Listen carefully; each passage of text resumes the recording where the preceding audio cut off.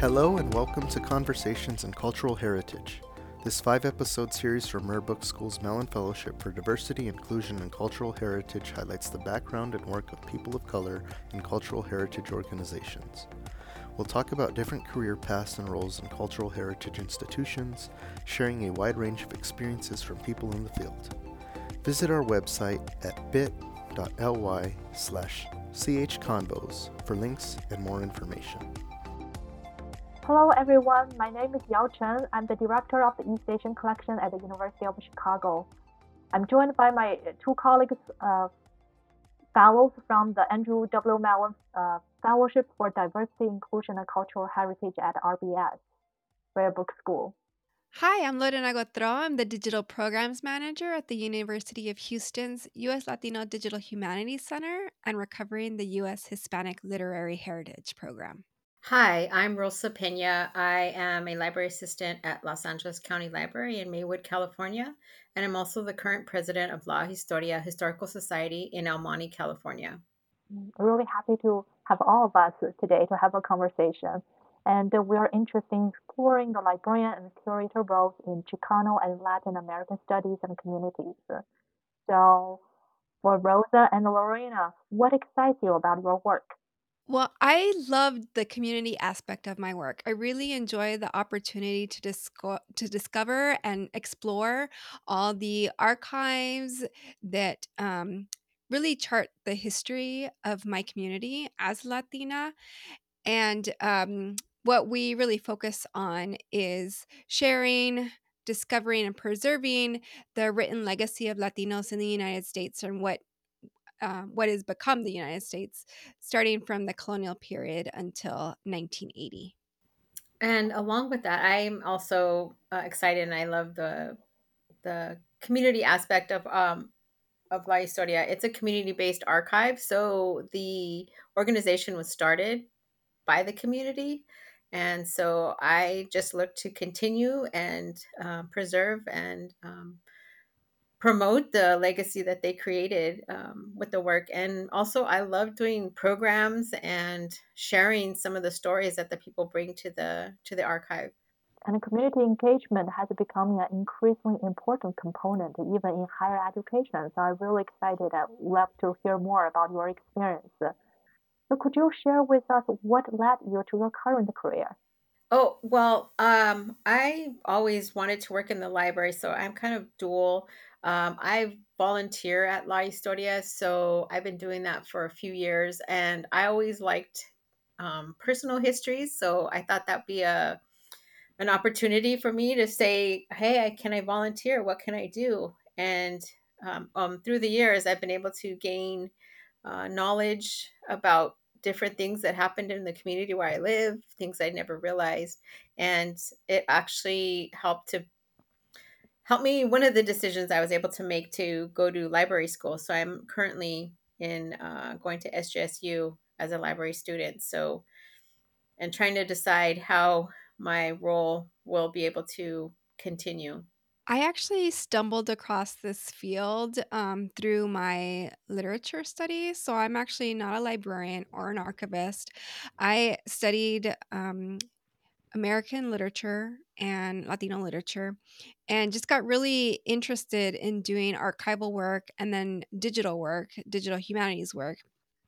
And so this kind of just led me to exploring the archives at Recovering the U.S. Hispanic Literary Heritage. It's a mouthful, so we actually just call it Recovery for short.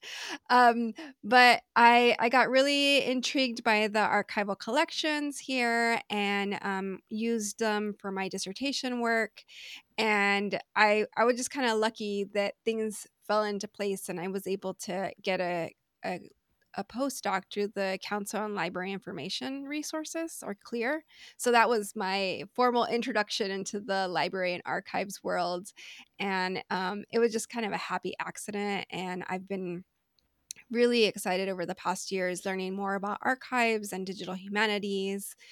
And I would say that this is like my dream job. So I get to do a little bit of a lot of different things, the academic, the community outreach, the digital humanities part, mentoring and teaching as well. Yeah, it's lovely to hear that. Well, similar to Lorena, I used to teach in college for linguistics.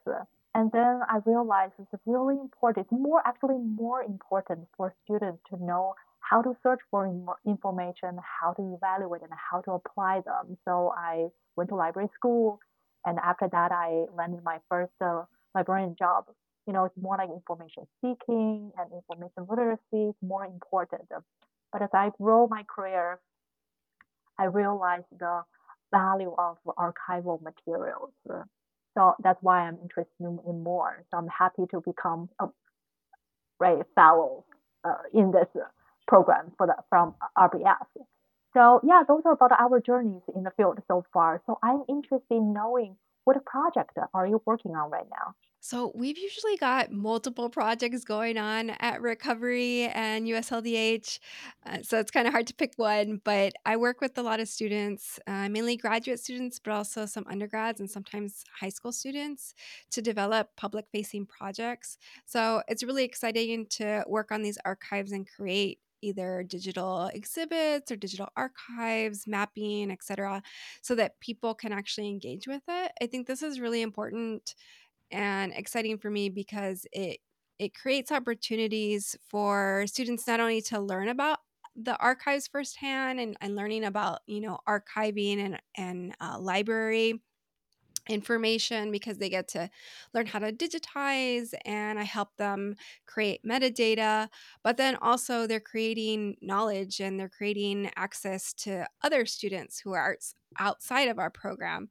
And to me, that's important because a lot of this is left out of the curriculum.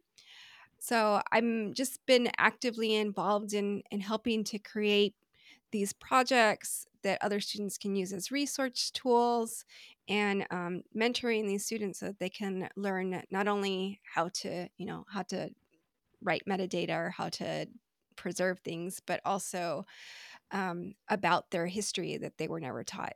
Like Lorena, I am also, or we are also working on several projects at La Historia. We just finished the first exhibition that I was part of. I know that the organization had did smaller ones in the past, but we did one called "The Fabric of a Community," and it was women and fashion in El Monte and South El Monte, which really, really surprised me how well it came out, and it showed me that we could do this. We're we have a project that we're trying to finish. It's called the Cuentos books. They wrote stories in the past. So we are going and recording people reading the story. So we have an audio version and it has a different texture to it, a different feel when you read it. So some of these stories are being read by grandchildren or children of the people that wrote it because some of them have passed away. And so that's really exciting for me, reaching out to some of the community that maybe wasn't really active in the archive. So now they're seeing what their ancestors wrote firsthand. And the other couple of things that we're working on, we're looking to start a military exhibition and call for archives. So we're reaching out to military veterans of El Monte and South El Monte. And so that's taking some groundwork, making the connections with people in the local VFW and American Legion and seeing if they're comfortable sharing their stories and their objects and photos with us. The other thing we're working on is Women of El Monte and South El Monte. So we're working to do oral histories of women who come in and share, what it means to be part of this community and any of their photos and stuff like that. We just had our maps digitized by the LA Public Library. So we're looking to see how we can present those inside the museum. And we have a few graduate students working from UCLA. And in the past, we've had some from USC. So they're doing preservation works with our maps and our photos, our yearbooks. That's just basically trying to build community and trying to exhibit and show what the archive has to the community. So people that brought it in can see their history, but also that their children and outside communities can be involved in and see what they've done. That sounds really interesting. A rich array of activities. I wish I could be there to be a part of that. Well, thinking about myself, it seems like multitasking is a required skills, right? Every librarian need to possess. So yes, like a multiple projects in here going on, but I'm particularly interested in, there is particularly one I want to talk about is that something called East Asian Information Literacy Video Project. So I'm working with a dozen librarians throughout North America.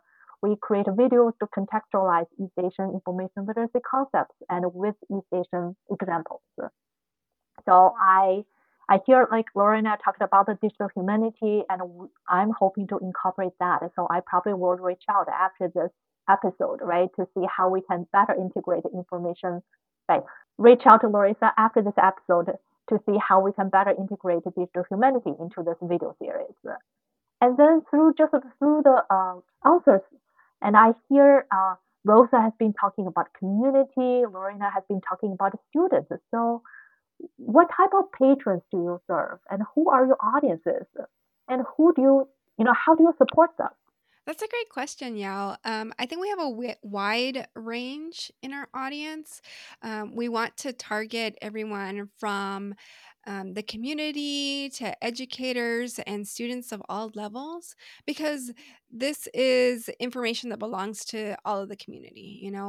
The majority of our archives are in Spanish, so we do try to create accessibility by producing products or projects that are bilingual.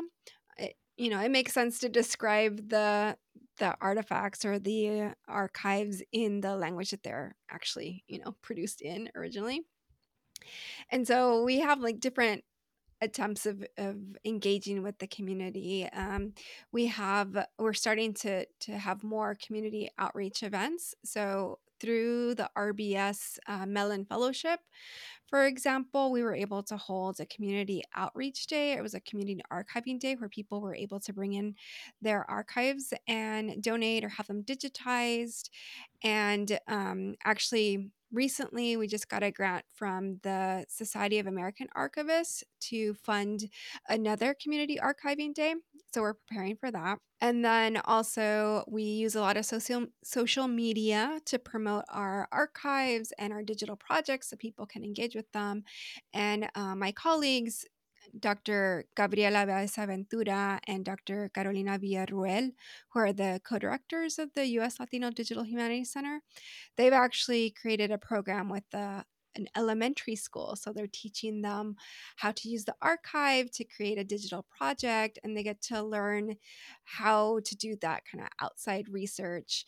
And that way they can supplement the information that they're receiving in school, but also get to learn, like typing skills and working together in a group. We also are unique in that we're part of a press. We're under the umbrella of Arte Público Press, which is the nation's oldest and largest Latino press. We publish everything from children's books to young adults and adult fiction and nonfiction, and this includes recovered texts. So, manuscripts that were never published or texts that have fallen out of publication, we're able to disseminate in this way. So, get it out there so the more people can read it. And we're also starting to do digital publications through Arte Público Press Digital so that is open access. And basically, we try to engage our audiences in all of these different ways through the digital and the print and these outreach events. Well, I'd like to say congratulations, Lorena, on getting the grant. That's really great that you're able to continue the work in the scale that you're working in. Thank So, you. congratulations. And I'm also following her footsteps thanks to her example. I'm working on presenting that through Rare Book School to do a scanning day also for La Historia. It's a way for us to continue to reach out to the people that regularly come to the museum, but also gain a wider audience participation to share their history that maybe they don't think their history is history yet. So, asking them to bring in their stories, their photos, their objects, and talk about them and, things that happened in their past that they're willing to share with us. That's one way that we do that. We also have community events. We are actually doing a open house, holiday open house on December 2nd. So that's a way for just people walking by to be able to come into the museum and see what we're doing. Excuse me. We just updated our website through the Hue project, who was able to assist us, and we're looking to connect with more people that way. So people that maybe don't live in the cities that we're representing, that they're able to contribute online. So we're trying to figure out how to do different things. We're also through the Cuentos book, like I talked about before, reaching out to the younger generation, the exhibitions that we're doing. And then we also go out to different events in the city. Like if there's a car show, we try to have a table there to talk about the museum. We're working with other organizations also to kind of spread the word about the work we're doing. We just came back from New Orleans from the Shift Collective. Before that, we are working with different groups like SADA and Texas After Violence to gain mentorship to learn how they're doing things. And also from Rare Book School, the fellows that are in there, just realizing they have such a wealth of knowledge that they're like basically libraries themselves, resources of information to reach out to. And like you, Yao, I think I will be connecting with Lorena to see how we can work on, doing some publishing, or at least, get some insight on how to do it and how to proceed. So from the community, from the ground up, that's basically how we reach people. Collaboration is basically the academics' way of saying, I just want to, hang out and and work with my friends. So absolutely reach out. We love collaborating with people and building new connections and networking. I'm hearing wonderful examples of experiential learning, right? Giving our users, our audience, some really hands-on experience to learn it, right, in the real world. So I'm interested. I believe many of our listeners are interested to know what are the strategies do you have, right, for outreaching? I mean, it is one of the most rewarding work, but yet it's also very difficult. So what strategies do you have?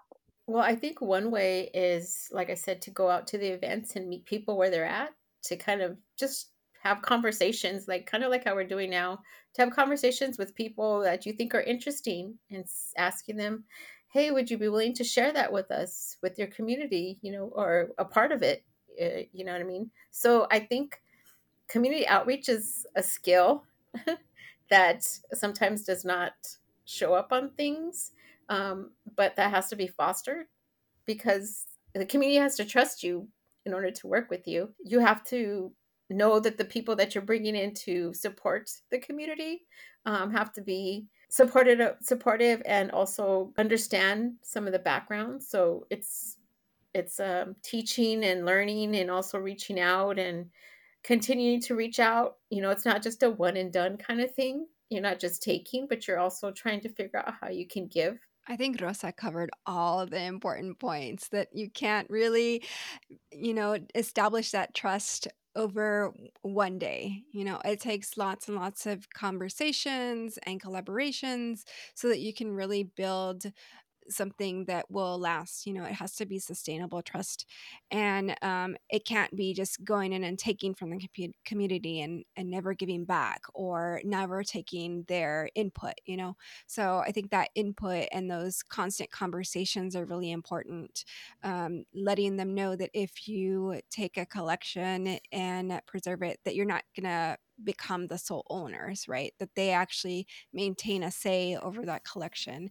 And I know that that upsets some structures that want to emphasize kind of a colonial ownership, that once you donate something, you're hands off and you can't say anything else. That's just a thing that I think is part of kind of decolonizing the archive and recognizing that the producers of knowledge should also have an input in how you describe things and what is made public and what is kind of like returned to them. Post custodial archiving has been really important to us because a lot of people want to keep their archives themselves.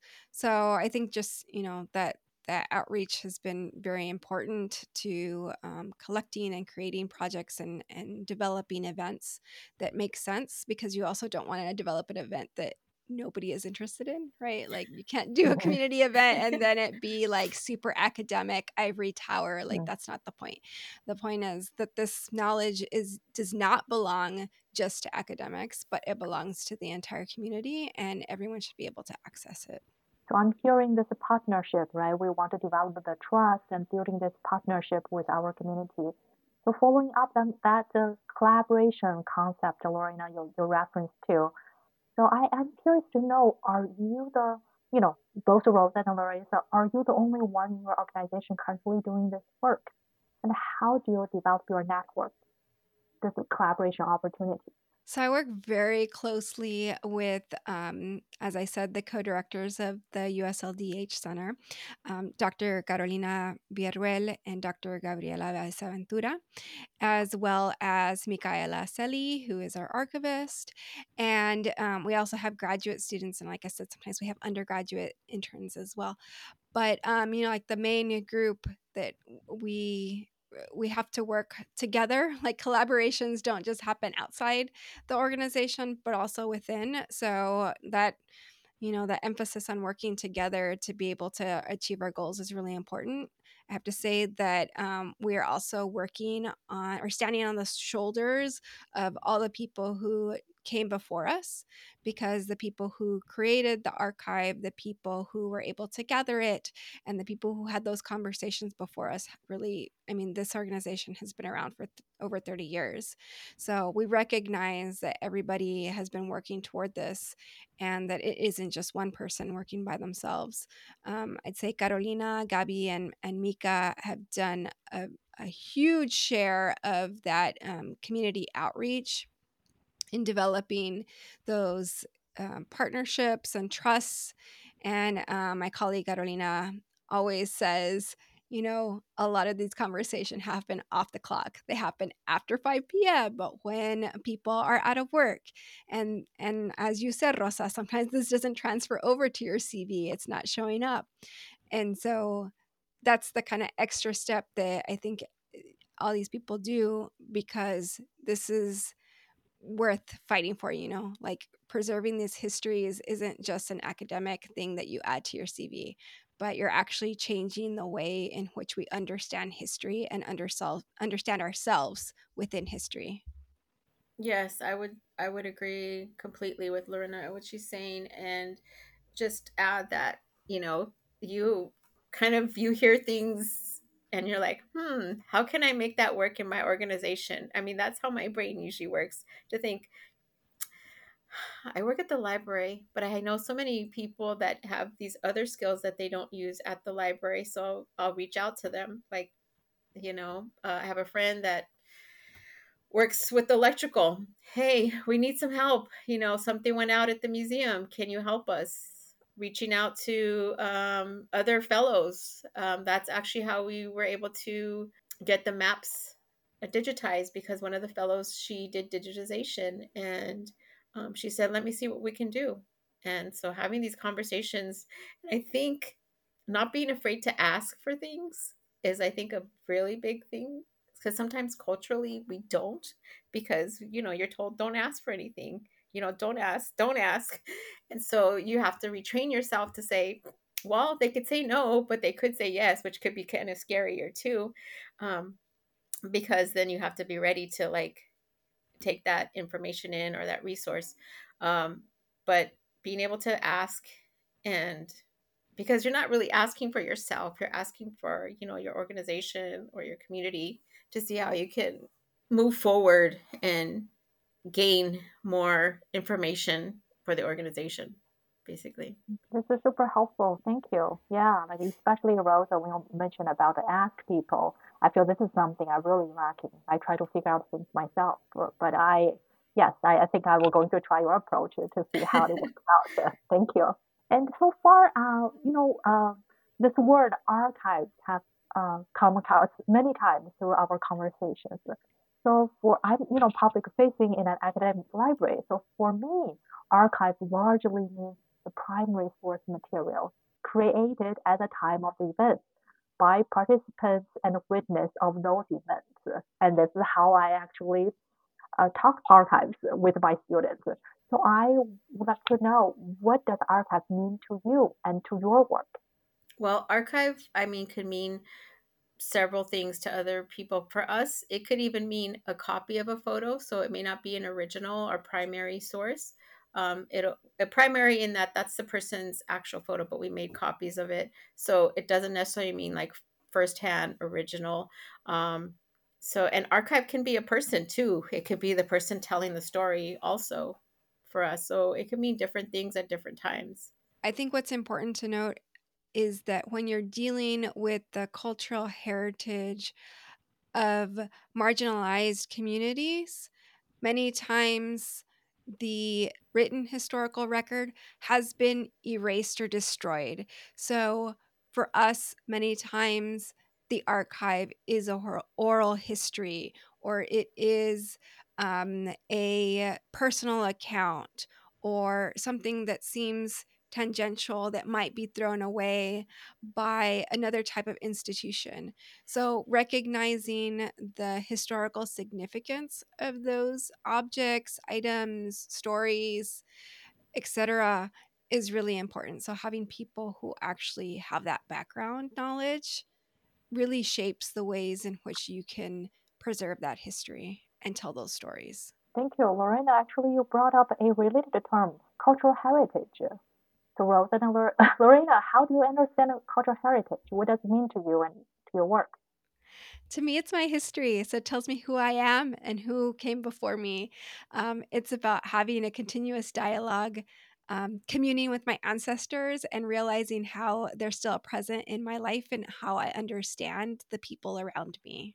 And Lorena said it so well. I can't even add to that. I would just say the same. That's a perfect saying. And can we use that for our presentations? That was really good. Thank you, Lorena. Thank Yeah, you. wonderful. So, now let's move gears to some more practical stuff. What are some essential skills someone needs to be successful in your field? For me, I mean, I think it's like I said, making connections with people that may know more, maybe even technical skills, because you have to have a web of resources at your fingertips sometimes. And I think also being willing to be a little vulnerable, like going along with that asking, and also being able to get your hands dirty and get in there and start doing the work yourself to figure out how it's done, and being able to train other people or find people that can maybe even take up the work that you're doing too, because if you go away, who's going to continue it if you're the only one doing it? So being able to reach out and be able to let go and take in also other resources and other people of knowledge. I think being curious is also a great skill because a lot of the times you might not have the skills to do something. And so asking questions and doing research and figuring stuff out, I think has been really helpful to me, especially for the digital aspect. Just kind of reaching out to, well, both of y'all have mentioned other fellows, other people in your network. You don't realize like how big your network is until you start asking questions and talking and having these conversations and realizing like, oh, I know someone who knows how to do this, or I know someone I can ask that can maybe point me in the right direction. And I'm a voracious reader, so continuously reading and educating myself about these historical moments has been really helpful in contextualizing items, creating metadata, creating public facing projects that will engage different audiences. And then, being able to work in collaboration, working in a group. um, I think people always joke that they hated group work in elementary school or high school, but it's actually a really important skill. So maybe you just got stuck with the wrong group members, but I think like being able to work together is really important because you can get so much more work done if you're working in a group rather than, like trying to do everything by yourself or trying to be micromanaging. What Mm, about you, Yao? I can agree more. And I feel that you can only achieve so far, right, by yourself, but working with a group. Of course, as you said, you have to work with the right group. You can accomplish more.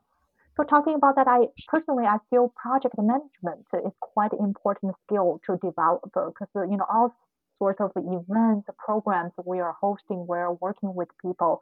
So that skill comes really handy when it comes to outreach and all sorts of when it comes to outreach and every aspect of your work.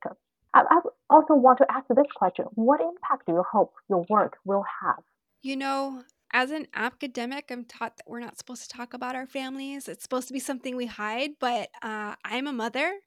And to me, it's really important to think about what I'm leaving behind to my child and to others like him, to think about when I grew up that my history was not part of the curriculum.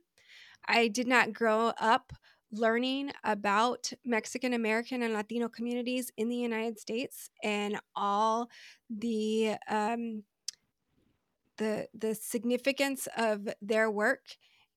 And so I that's something that I want to change. I want to be able to preserve it and make it available so that other kids like me when I was that age or my son's age can Google themselves and find a positive representation of their history and be able to realize the ways in which they are a part of US history.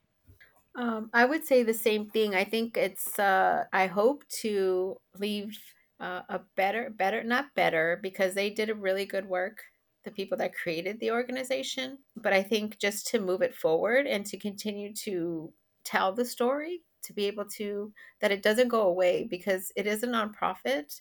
It's self sustaining. So you got to, bolster it up, look for resources to continue to, at the very least, pay the bills so that the organization can continue, to do the work, and also to kind of, I hope to find and keep good people to continue to do the work after I'm done. I think that's a great impact, and I think that's where we're at right now, is just trying to bolster it by having people get excited about the information and saying, I want to help. How can I help?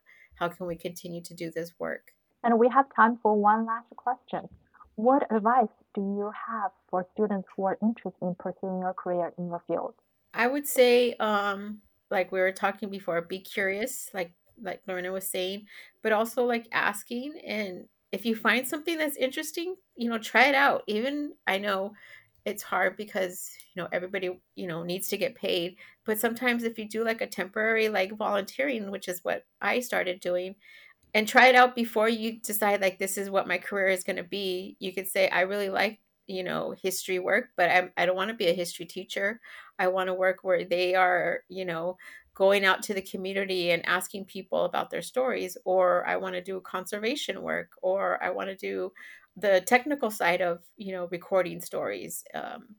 I would say volunteer or find a way to get a job, even if it's part time, to see what you like about it, and reach out to other people, resources, and ask them, find a mentor. Yeah, those are great points, Rosa.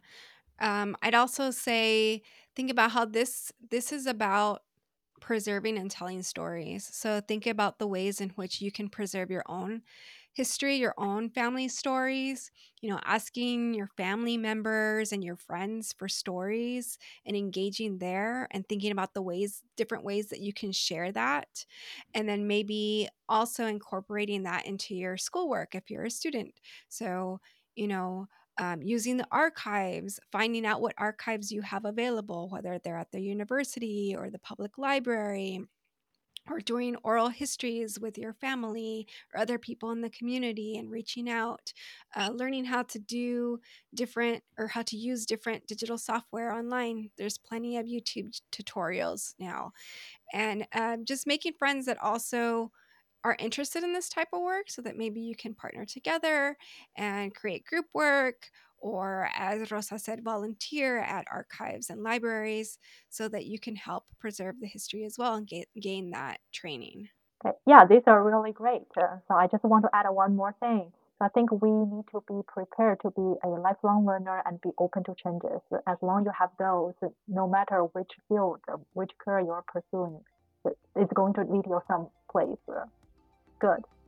So thank you very much, and we will keep in touch and keep the conversation going. Thank you. Thank you. Thanks to the Rare Book School Mellon Fellowship for funding this project.